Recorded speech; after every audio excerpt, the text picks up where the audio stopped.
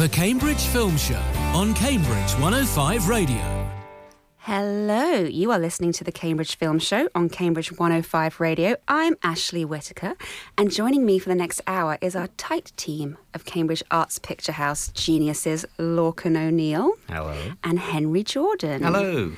We are attempting a very packed show today. A couple of reviews might be a minute long if we rant too much on one or the other. We have probably this week's biggest film, Don't Worry, Darling. That's Olivia Wilde's directorial 1950s kind of Stepford wife thing, featuring lots of drama around her boyfriend, Harry Styles, and let's see if it holds up to the hype. Then we have the Marilyn Monroe film. It is not a biopic, Blonde. My Best Friend's Exorcism, brilliant tween Halloween-y thing from Amazon Prime. Henry is going solo on Athena, because Lorcan and I don't know anything about that one. And Hocus Pocus 2 is back, maybe to trash our 1990s dreams. Moonage Daydream for your David Bowie fans there. And we're going to finish on the Cambridge Arts Picture House biggest film recently, Mrs. Harris Goes to Paris. But first, let's wander into a 1950s daydream. Always. You and me. Darling, All of you wives, I'm with you all the time. we men, we ask a lot. Can't you see? We ask for strength, I long to be food at home, a house cleaned, with you all the time. and discretion above all else. Boys and their toys. At least we know they're getting work done. Welcome to the Victory Project. We're all here because we believe in the mission. What are we doing? Changing the world. What are we doing? Changing the world. That's right. What do you think?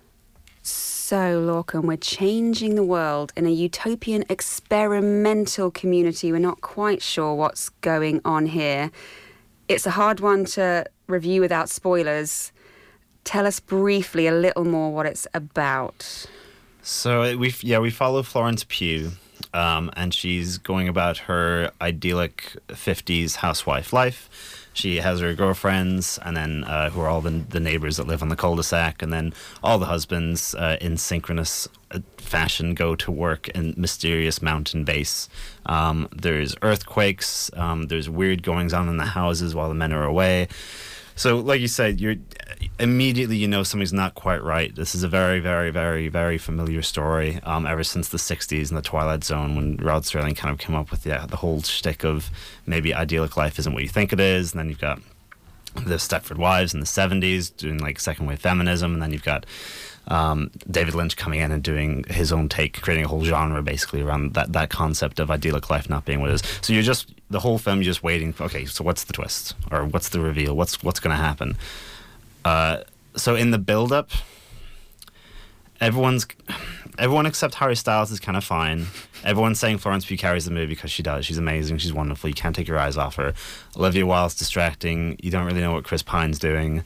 And then you've got Mr. Styles, who's doing his own thing. I won't even get into it because I don't even know how to. Best. Is he? I hope he is, because, well, he's getting paid for it, that's for sure.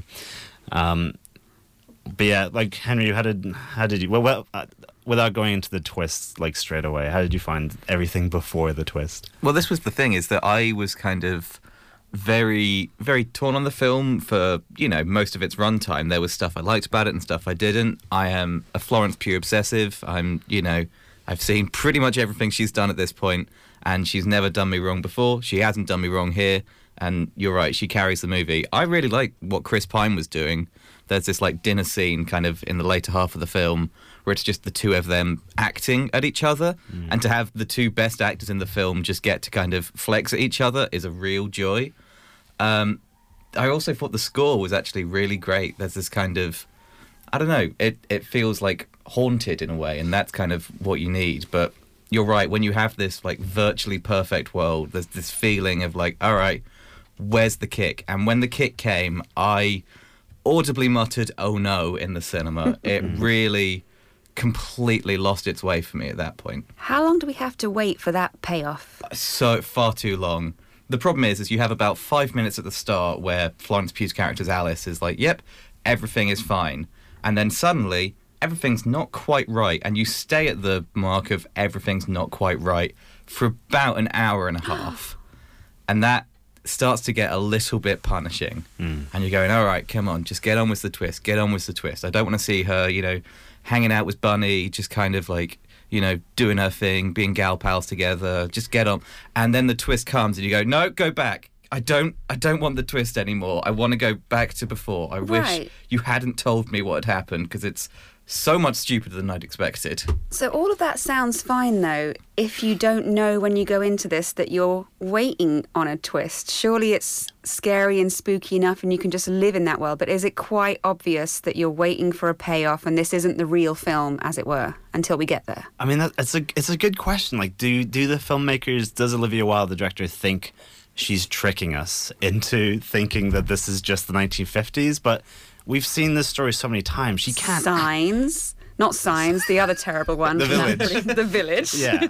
I mean, this borrows massively from Stepford Wives as well. So I can't believe that they, when they were writing the script and then when they were making this, like, oh, people are going to be so shocked that this isn't, what everything looks like isn't actually what it seems. It's like, well, no, we know this is just a twist fest. And yeah, I agree with Henry. The twist is ground-shakingly awful to the point where it obliterates any good faith, any artistic merit, anything the film was. The film does the Stepford Wives thing of building up like Florence Pugh, going through the motions of Florence Pugh's in this situation. She's friends with these people. This thing happens. That's weird. This thing happens. Kind of weird. But which would be fine. But none of that stuff builds into the twist at all. Every single, like, there's all these earthquakes that keep happening in the town. They're like, oh, the boys are busy downstairs, like in the mountain. Never Nothing. gets explained. Nope. No, like, there's so many things like that where it's just like it's trying to make you guess, and then the twist happens. Like, oh, it was all oblivious, like pointless, nothing. There's no reason for any of that. It's all just trying to trick you into thinking that something more clever is going on than it actually is. What happened to director Olivia Wilde then? Because her debut was Booksmart, and that was the new Mean Girls for the next generation. It was so brilliantly written, so sharp, excellently cast, funny throughout, even though I'm 15 years too old to appreciate it. I loved Booksmart. Where's she gone? What's she trying to do? I mean, yeah, I'm on the same boat, Ash. Like, Booksmart for me is one of my favourite films of that year. I, you know, still go back to it and still just have, you know, a heart full of joy whenever I even think about it. I think part of the issue was just that, you know, Booksmart was a really great comedy that kind of nailed the, like, emotional undertones of it, whereas this is a psychological thriller. And I don't know if it's that Olivia Wilde as a director doesn't have that in her. I think maybe somewhere along the line she does. But this is a very ambitious step up for a second film. And I do think as well that the screenplay has kind of kneecapped her a little bit.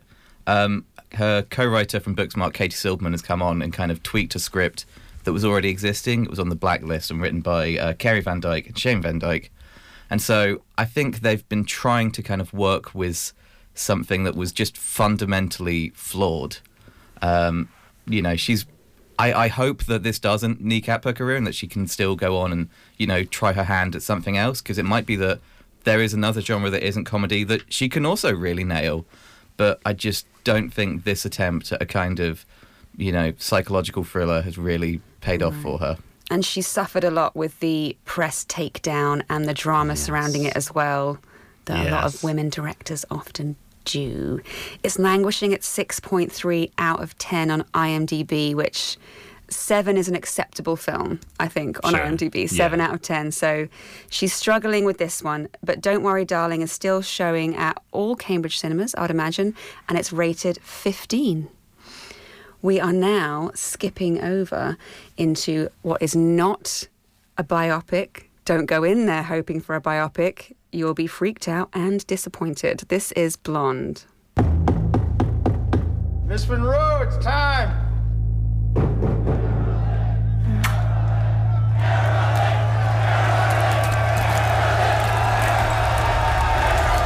A kiss on the hand. How'd you get your start? Maybe What start? In movies. quite continental. But diamonds are a girl's best friend. I guess I was discovered.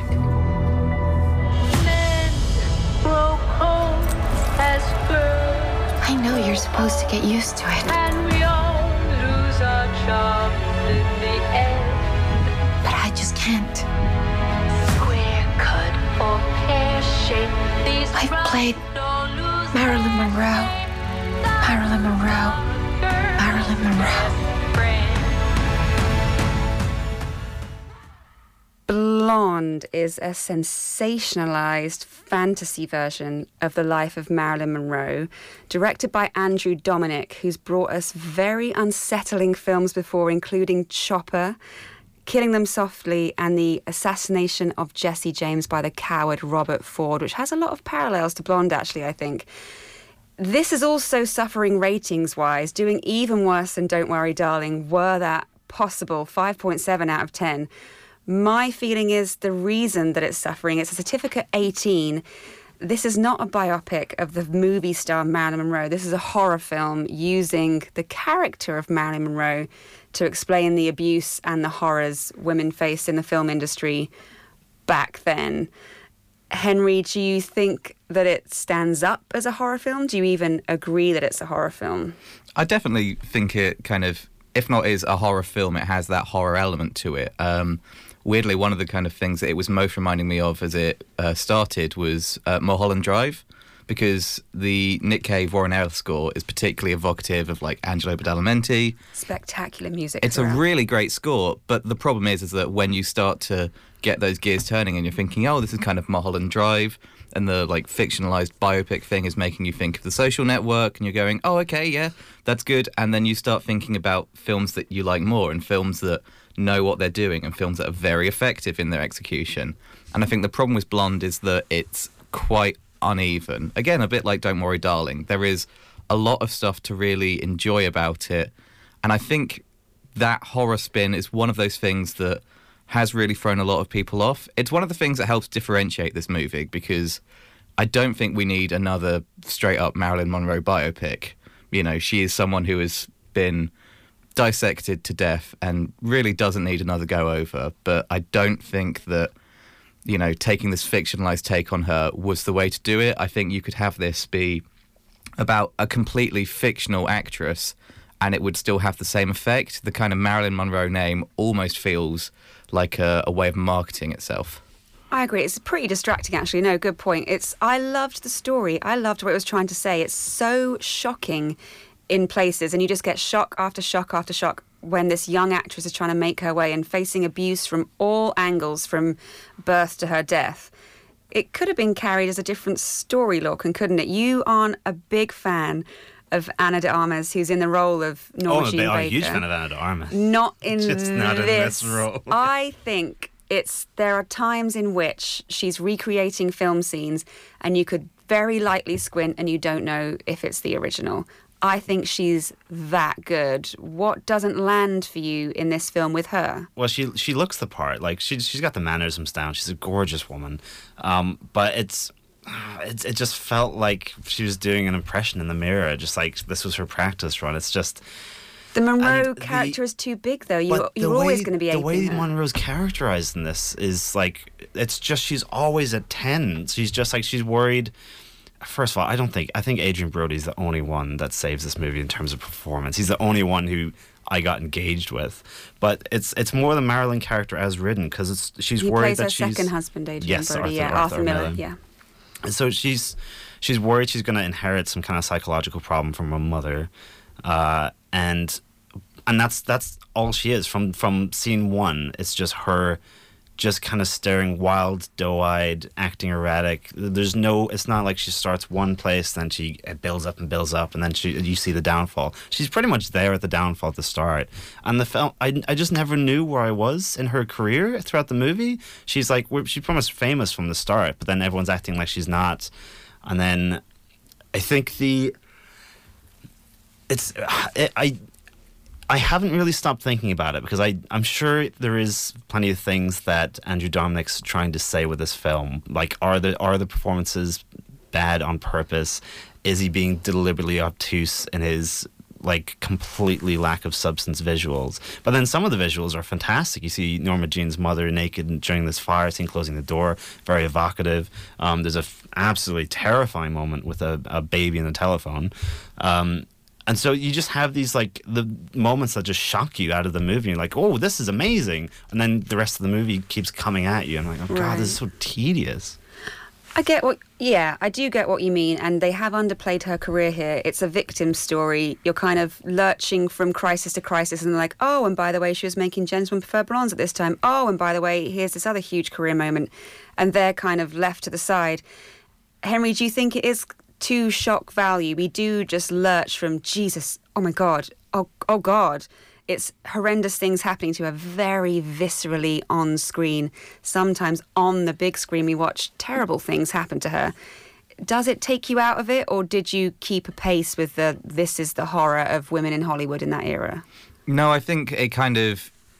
It's only a bit much because you don't really get a sense of who Marilyn is outside of it. She, as a character, is this ball of trauma. You never actually get to see the real woman behind it, or even a fictionalized version of the woman behind it. You just get this, blonde bombshell full of trauma. And that's all that she's reduced to. I think if there was some kind of building up of her, more than that, you get kind of little flashes here and there, like she's occasionally seen in acting classes and is kind of, shown to want to be perfecting her craft and pushing it, but then inevitably those scenes always end with her having a breakdown or crying or, going and getting off with someone. It just completely plays all the interesting parts of her down. And it's why I'm kind of with Lorcan. I don't completely hate this movie. I think there's a lot that is good about it, but I couldn't recommend it to anyone because the stuff in it that is so tough is just not worth pushing through if you have any resistance to it at all. Yeah, I think we have a big marketing problem here. Not for the people who made it, because they've got a lot of people through the doors, but they've tanked that goodwill within a week because we're all telling each other what it's really like. I clicked to watch it on Netflix, saw that it was 2 hours 45, parked it till the next day, thinking, I don't want 3 hours. I love Marilyn. I own clothing with her face on. I have a huge Warhol in my adult bedroom. I don't want to claw through 3 hours of another straight biopic of her because I think I know everything. Finally sat down, settled into it, and was just shocked throughout, but I was completely pulled in by it. Is there anything to be said for people if we can pre-warn them about the kinds of horrors? This is 18 for sexual violence. Is it still worth it if you go into it understanding what it is you're going to get?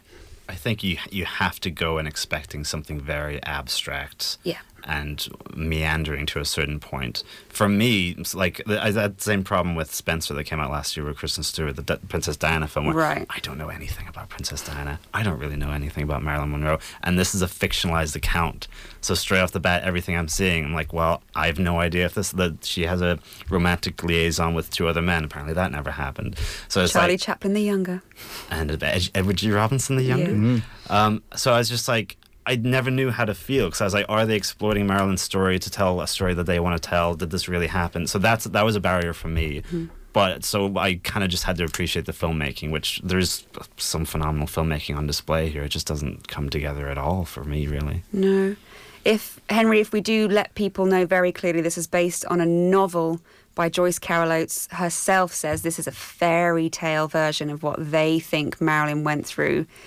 Will that sell it enough to other people? I think you have to have that clarification in your mind that, yeah, this is a kind of, not just a fictionalized version of Marilyn's life, but a kind of incredibly over-the-top and overplayed one, because everyone going into this, even if you're like Lorcan and you don't know much about Marilyn, she is such a prominent figure that in everyone's head there is a Marilyn Monroe, and you have to kind of know going in that this film is not interested in reconciling your image of Marilyn Monroe with the Marilyn Monroe. Destroying it. It's just interested in destroying image, and that's what I mean. I kind of feel like if, like Mulholland Drive, you'd kind of instead taken a story about like Hollywood tearing actresses apart, but played it completely fictionally, not even had those names, it might work better and it might not have all this backlash around it.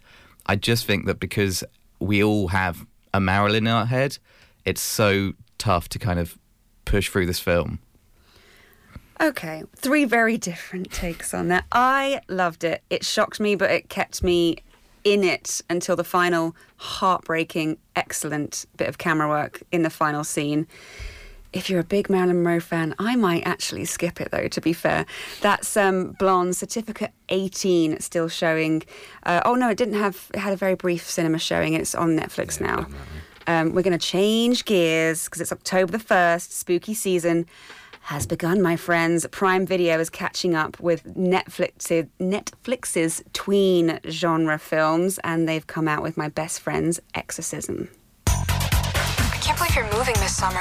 We're always gonna be friends. Pick you up in town?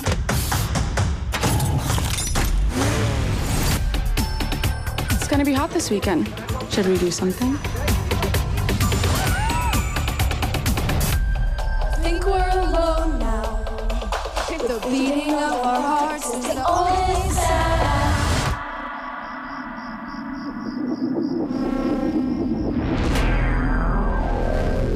Who's over there? This weird little building where that... So we have a nice, shiny, glossy 2020s teen Halloween-y flick. Teen best friends Abby and Gretchen find one of them is possessed by an otherworldly demon, and they need to find a way to get it out. Henry, grown-up male, what are you doing watching Amazon Prime tween Halloween-y flick? How was it? I think when you said that, Ash, that all suddenly kind of became clear for me, because I didn't really enjoy this film, but you're right, I am an adult man. I watched this after I came home from my full-time job, and I watched it alone, and I think actually that's not really the point of this film. Even before we actually get into it, I think this is the kind of film that people are going to, like, teenagers should be watching at sleepovers. I think that's what this film is, and I think, I'm personally not really going to recommend it outside of that. I don't know, you kind of were introducing it as a horror film, and for me, I didn't feel like the horror felt like a bit of an afterthought to me. It's a Halloween-y film. There's a vaguely kind of spooky aspect, but interestingly, the film kind of plays it as if that supernatural aspect is all kind of ambiguous, and that until the kind of final 10 minutes or so, there's still a possibility that, this best friend hasn't actually been possessed by a devil. There's still, you're still asking, oh, maybe they didn't. Maybe they're just being really horrible to everyone. And then it kind of plays out and you're like, oh, right, and that's the direction we're taking it. But I was actually weirdly in with that just version of, like, teenage loneliness that it was showing. Elsie Fisher is the lead and, fantastic in 8th grade. I haven't really seen her much since. I know she was in that Texas Chainsaw earlier in the year.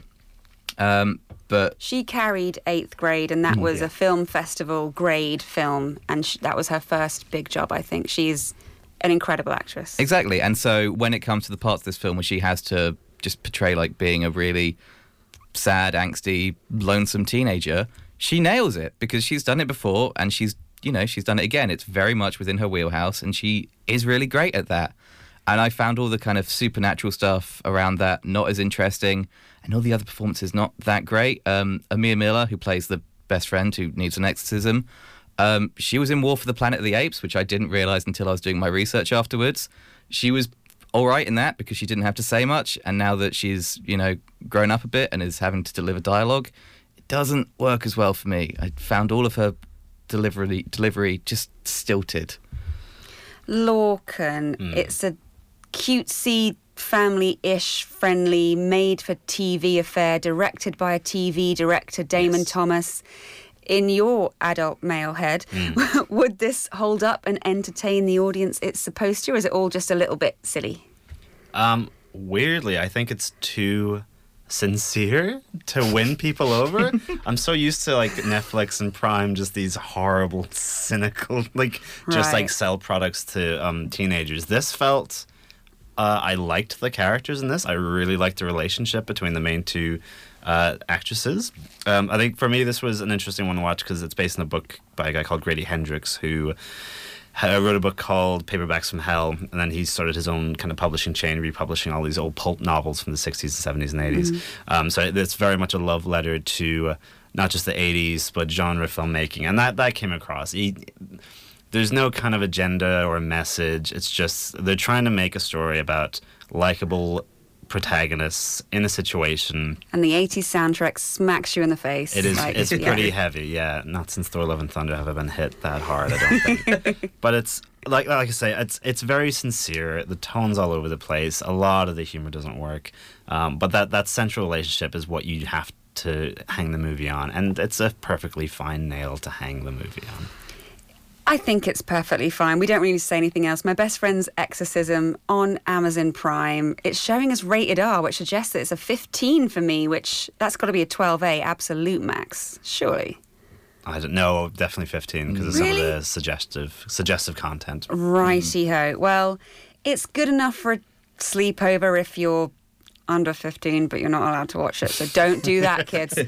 That's My Best Friend's Exorcism. We're going to squeeze in another before we hit half-time. Henry, you are basically leading on this one. Tell us all about it after the trailer. This is Athena. Mon frère est décédé à 0h30 cette nuit.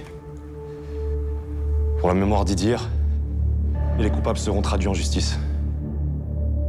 Je vous demanderai de rester calme.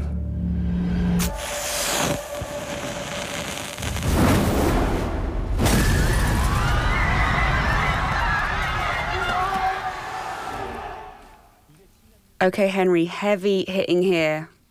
We have a tragic death of a youngest brother, lots of chaos, siblings trying to figure out what happened.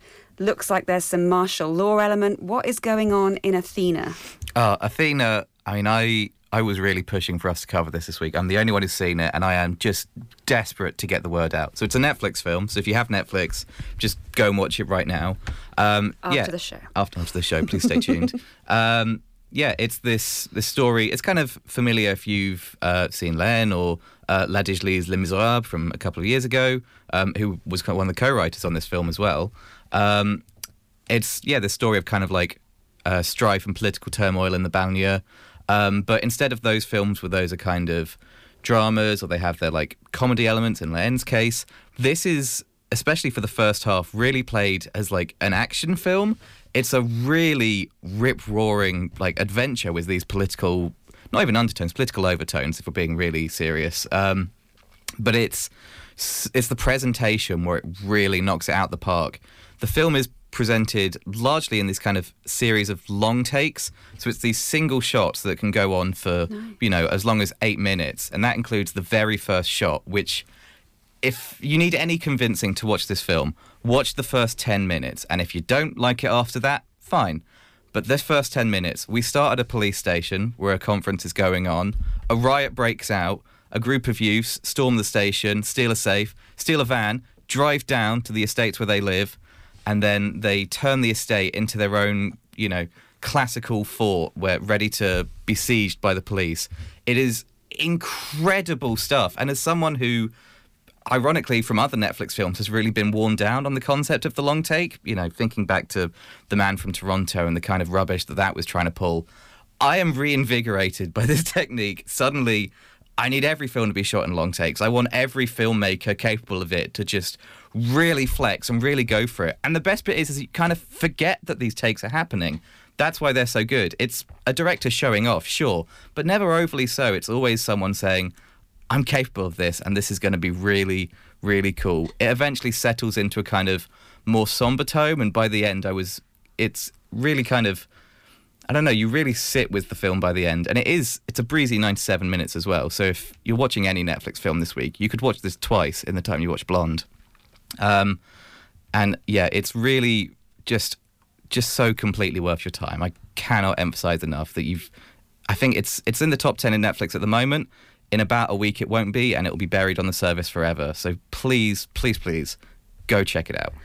I am sold, Lorcan. Are you sold? Oh, yeah, just looking at the trailer here, it looks incredible, actually. And again, if you hate it, you've only wasted 100 minutes. So. We should have done this homework this week. I feel terrible. Thanks to Henry for selling us all on Athena, now on Netflix, only 90 minutes long. Do it, do it, do it. Cambridge 105 Radio. On Cambridge 105 Radio, Gadget Guide gives you a download on the world of tech. Rob Chipperfield and Lawrence Micallef take you through streaming TV services, the latest releases from Apple and Google, and everything you need to get the best out of working from home. Digital assistants are helping us to do more in our homes. Does your light bulb respond to voice commands yet? Cambridge technology company Raspberry Pi have some news. Gadget Guide, Monday at 6, online and on Cambridge 105 Radio. Are you suffering from buffering? Find yourself screaming, not streaming? Or do you just lag behind? Then it's time to demand better broadband. City Fibre is building a brand new full fibre network across the UK, giving you access to broadband from a range of providers that's more reliable and up to 20 times faster than average. So you can stream, game and video call without interruption. Get connected to full fibre today. Choose your provider at cityfibre.com/Cambridge 105. CKLG Accountants are a friendly team of accountants and tax advisors with big firm expertise. I'm Lawrence, Director of CKLG, responsible for business services. We understand that running a successful business brings many challenges. Our experienced business services team provide a bespoke service and offer professional advice at every stage of your business journey, allowing you the freedom to focus more on what you do best. To find out more, call us on Cambridge 810 100 to arrange an initial chat with one of our specialists, or visit our website cklg.co.uk. CKLG Accountants, your partner in business, your partner in life. Cambridge 105 Radio. If you were alive in the early 1990s and watching the telly, you'd remember the Sanderson sisters. Disney Plus have brought us right back 29 years later. We're back in Salem, guys. I banish thee from Salem forever. They were right to fear thee. Magic has a way of uniting. Happy 16th birthday, child. I have a gift for my favorite customers. Legend has it, it's on the 16th birthday that a witch gets her powers.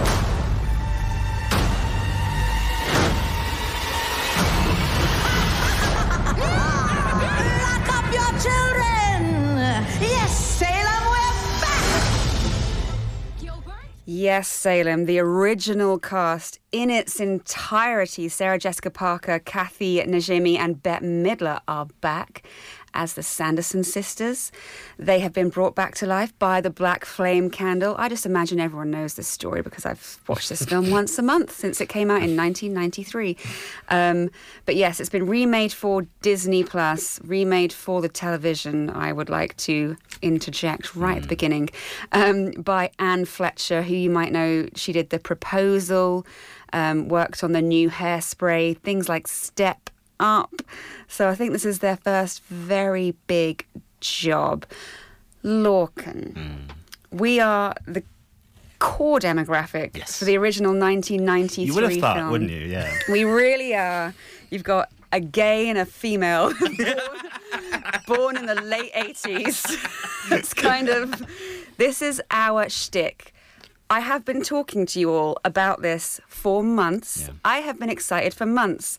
I sent you a very, very sad little video where I decorated my entire house early, ready to get the vibe just right for my special day that I've been waiting for 29 years. Yeah.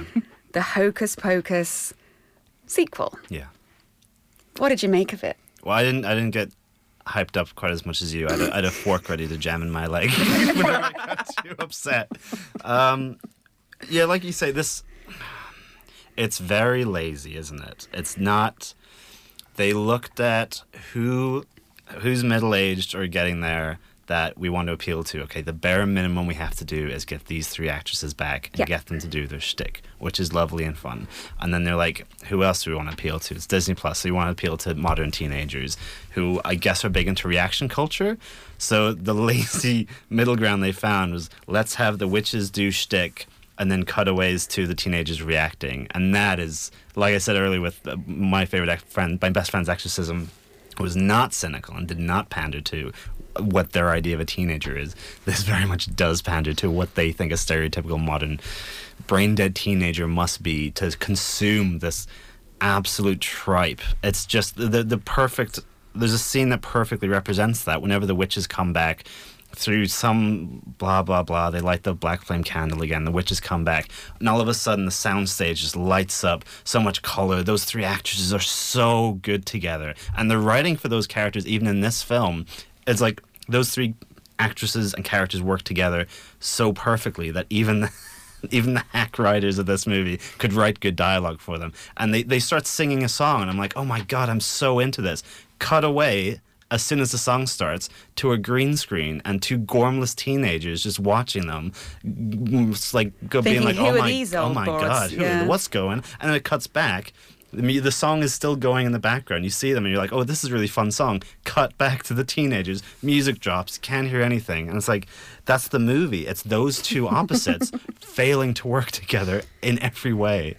Well, You've hit the nail on the head there. I think they're trying to pander to people our age who are going to sit down and force their kids to watch this because we loved the original. So it is a film of two halves. It's like, 5 minutes for mum, 5 minutes for baby. 5 more minutes for mum, 5 more minutes for baby. To try and keep us both parties going for the hour or so that it's on. Yeah. I also agree that the three, Bette Midler, Sarah Jessica Parker, Kathy Najimy, I can't believe they got them all back together. They know how much love there is for this film and for the magic the three of them created. I think Sarah Jessica in particular re-embodied her silly spirit and the character, nailed it. Yeah. Bette Midler's she's nearing 80. The energy cannot possibly ever be there. She was a little slower. Kathy Najimy was doing the Kathy Najimy. I didn't see through the poor writing. I felt so badly for the three of them. I could see them trying to interject their little bits of timing and a little bit of like banter between the three of them, but there is no writing because there is no story, is there? No, it's a bland rehash of the original, and they're just doing the bare minimum they can to keep your attention. There's a whole subplot with Sam Richardson, who's a very funny actor. He is I lit up when he came on screen. I was like, oh, we might have saved this here. Yeah, and he's got... He runs the shop in Salem. He runs the tourist shop in the town. Yeah, so he's the one that gives them the black flame candle. Uber fan. And he's got what felt like a 3-hour-long subplot about where he's gone task finding. He has to find little items, and they bring back poor Doug Jones. They literally dig up old Doug Jones. Oh, playing Billy Butcherson. Mouth still sewn shut, young Billy. Yeah, and I wish his mouth stayed shut because I don't know what on earth accent he was trying to do. It wasn't New England, that's for sure. But you've got these two, like Sam Richardson and Doug Jones. That could be a movie in and of itself. It could have been. I love the two of them together. They had a great bro buddy comedy. They did have a couple bit of of bro scenes. comedy, yeah. I loved Tony Hale from Arrested Development. He almost saves the movie. He does. He plays the dad. He has landed the tone just right. Perfectly. He knows that the parents watching this know who he is. He knows the kids do not care. Yeah. And he's landing the little cutesy, weird dad role just perfectly. I loved him. They scattered a few Easter eggs through.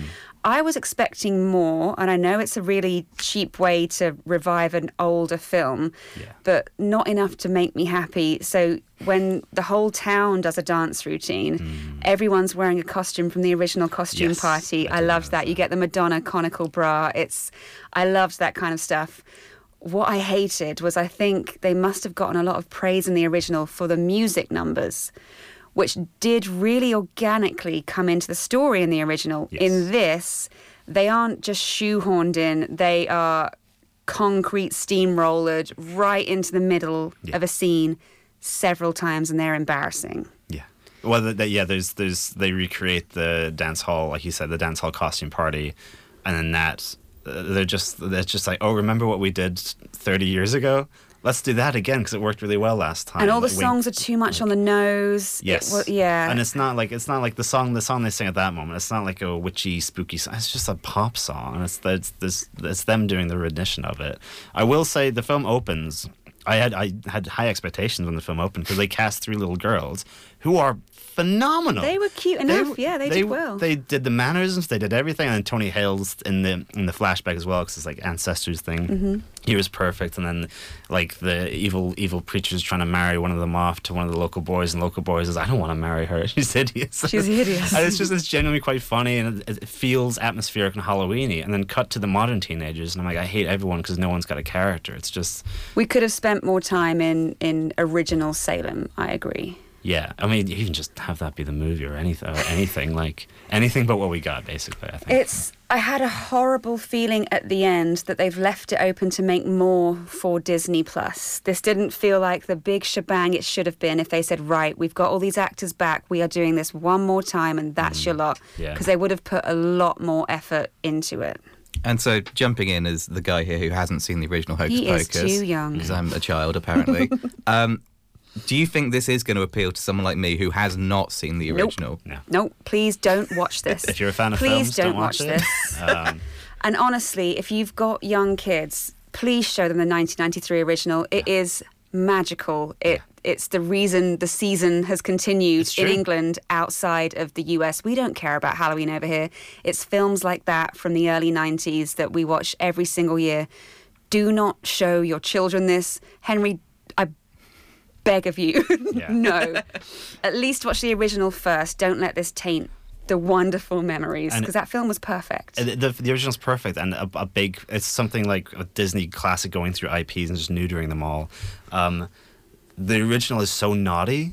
Like, it's a really naughty movie, and that's why I loved watching it as a kid. It's not dirty, it's naughty. It's not dirty, it's very naughty, and that got me excited when I was a kid. I was just like, oh yeah, I got that I feel joke. like I shouldn't be watching this. Like the scene where they go to the couple's house and they think the guy's the devil. I was like, as a kid, I was like, party. I know something's happening here, and I canto wait until I'm older to find out what it is. I can't quite put my finger on it, but there was a joke there. Okay, to sum up, Hocus Pocus 1993 original, a perfect film, Oscar-worthy. Hocus Pocus 2 on Disney Plus. We're going to tell everyone to avoid. Avoid, yeah. Oh, I'm so disappointed. However, let's move on to another person I adore. I'm hoping Henry's not going to trash his good name for me. We've got a film all about Bowie. This is Moonish Daydream. Are you there, David? You're aware of a deeper existence. Are you there, David? Maybe a temporary reassurance that indeed there is no beginning, no end. And you find yourself struggling to comprehend a deep mystery. This is ground control to Major Tom. You've really made the grade. Henry, a bit like people wandering into Blonde might be thinking they're looking at a David Bowie biopic, Brett Morgan has made something quite different. It's an experience, isn't it?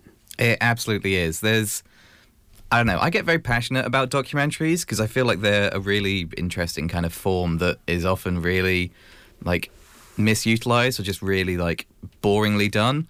There's been, like, all sorts of documentaries this year. Like, there's been a Leonard Cohen one that's exactly what you expect, where it's kind of talking heads saying, like, the thing about Leonard was he was the greatest. And then it's footage of people singing Hallelujah, and then, plays out over the credits. Everyone cries and goes, wow, I love Leonard Cohen. And I think that's probably what a lot of people are expecting going into Moon Age Daydream. That is completely not what this film is. It's a portrait of the artist as a mosaic, I guess. It's using sound and vision as this tool to show how multifacetous David Bowie is. It's not attempting to say, and this is it, we have captured who he is. It is just a way of saying this is the various ways in which we use David Bowie to kind of reflect and refract our own lives and our own interpretations. And it is very hard to explain. You kind of get a feel of it from the soundscape. It is this mixture of his songs that have been kind of retooled and remixed a little bit by Brett Morgan and his team, paired up with visuals from all points of his career. This isn't a kind of typical chronological kind of thing. you will get footage randomly plucked from the start of his career right up until the end, just kind of dropped in when it's important to tell a theme or tell an idea. It's less about telling a story and more about telling the idea of David Bowie, trying to tell people how much he is. He felt Yes, for everyone. yeah. Does this follow from the very beginning through to the end of his career, or is it just a few moments in iconic time? Well, this is it as well. There's not a bit where it's, and, as he was growing up, he did this. There's footage of interviews where he's talking about his youth, and there's a little bit at the end that's bringing in footage from Black Star, but it isn't quite That's as... his final album, Black Star, yeah. It's not quite as cut and dry as that. It is very much about, like you say, pulling moments out of his life and then using visuals for that. There's a whole sequence that's just Ashes to Ashes, and it plays that entire song in full. Oh, There's nice. bits from the music videos. There's, plenty of footage from The Man Who Fell to Earth. I was watching this and I was just dreaming of a version where there's a Blu-ray of this and you can watch a version of the film that just says, and that's what clip this is from, and that's where this clip is from, and that's where this clip is from. So you can just be that bunny falling down that rabbit hole and just go deeper and deeper and deeper. It is one of those films where I like David Bowie. I've listened to a lot of his stuff. I have favourite albums, but I'd be hard-pushed to call myself a Bowie fan. But this makes me really just fall in love with him and his music completely. It creates David Bowie not as a person, not even as an idea, but as a world that's ready to be explored. I really desperately want to go and see it now. He's the only listed actor on IMDb, so it's all just found footage, basically, original footage. How does that get stitched together to make it into a film with a beginning and a middle and an end? Well, this is, again, part of the kind of magic of it. There's not really a beginning, middle, or end. There's footage that comes back. It's these series of cycles and circles that are looping in back on themselves and, repeating kind of ideas, returning, but suddenly meaning something different than what they once meant. It's about, David Bowie has been many things, but he's also sometimes been the same thing to different people, and it's about reinterpreting the same thing through different lenses, as well as using different lenses to look at him. It's incredible, and it's so difficult to explain to people. You really It's an experience. You have to go see it, and it really is like a properly cinematic experience. Wonderful. So many documentaries, you're like, I'll watch it at home, I'll skip it, whatever. Go see this in a cinema, please, please, please. Is it accessible to people who don't know much about or haven't been exposed to a lot of Bowie? I think it is, because everyone, even if you haven't gone out and listened to any of his albums or something, you're going to know songs of his, and those are going to be the kind of stable posts that are going to guide you through the film. Those songs are always there, and so You're even going to know the visuals as well. For some of them, yeah. And so even as there's visuals that you're unfamiliar with, or songs that you're maybe not familiar with, there is a sense of familiarity that will keep you grounded, even if the film just lifts off into space. Wonderful. So it's still on at the Cambridge Arts Picture House, yeah? Excellent. Definitely go and see it. Is it a 12A or just a 12? It's a 15. Is it a 15? Oh, super annoying. Okay, well, sneak in. Go and have a look. Don't sneak in, I'm kidding. That's Moonage Daydream, a visual spectacular about David Bowie's work showing at the Cambridge Arts Picture House. We have time to squeeze in your best-selling film from this week. This is Mrs. Harris Goes to Paris.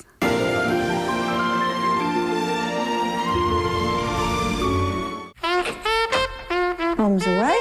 Mrs. Harris, what would I do without you? Mrs. Harris is the soul of discretion. One would never know she'd been but for the polish on my knobs.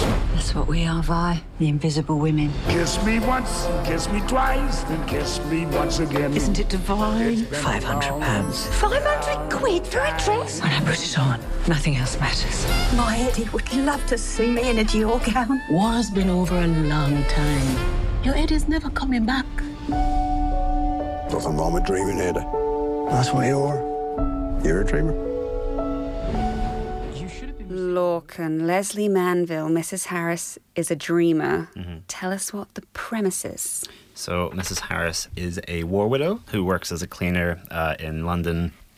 fairly impoverished, rationing wartime, all that jazz. She gets inspired by one of her clients that she cleans for to pursue getting a dress, and she finds one, and again in her client's kind of closet that's Christian Dior. So she saves up, has a bit of luck along the way, and then goes on a big old grand adventure to Gay Paris to find the dress. A little naively, kind of goes straight to the fashion house and tries to buy one direct from a wonderful performance by Isabelle Huppert. Not usually how I... no, Isabelle Huppert in a way I've not quite seen it before. It's very charming. When I first saw this poster months ago, I was like, Mrs. Harris Goes to Paris. That sounds insufferable. Twee. And it's lovely. It's just a very lovely little movie. Leslie Manville's wonderful. Jason Isaacs is just such a joy to see him. And everyone's Isabelle Huppert is just like you love to hate her. It's a very comfortable film. It's like slipping into a nice nightgown. It's very comfortable. Well, we should caveat your review with the fact that you loved the Downton Abbey film. And I don't think I've forgiven you for that yet. That's fine. But we all know why I like the Downton Abbey film. The particular club scene. He lit up. Yeah. Henry, is this just a bit too twee for you, or did you find the warmth and the charm in it? Oh, no. Even I was completely won over. It's funny, when we were talking about My Best Friend's Exorcism earlier, and we kind of framed that as, well, I didn't like it, but it's not for me. Mrs. Harris Goes to Paris is a film that is not aimed at me at all. This is aimed at people, generations older than I am. But it has that universal appeal. It is just so lovely. It's not quite to this high benchmark, but it has that sort of Paddington quality of just being paired with someone who has such a lust for life and such a kind of a love for the world that you are really happy to follow her anywhere. And there are moments in the film where it does seem like all is not going the right way.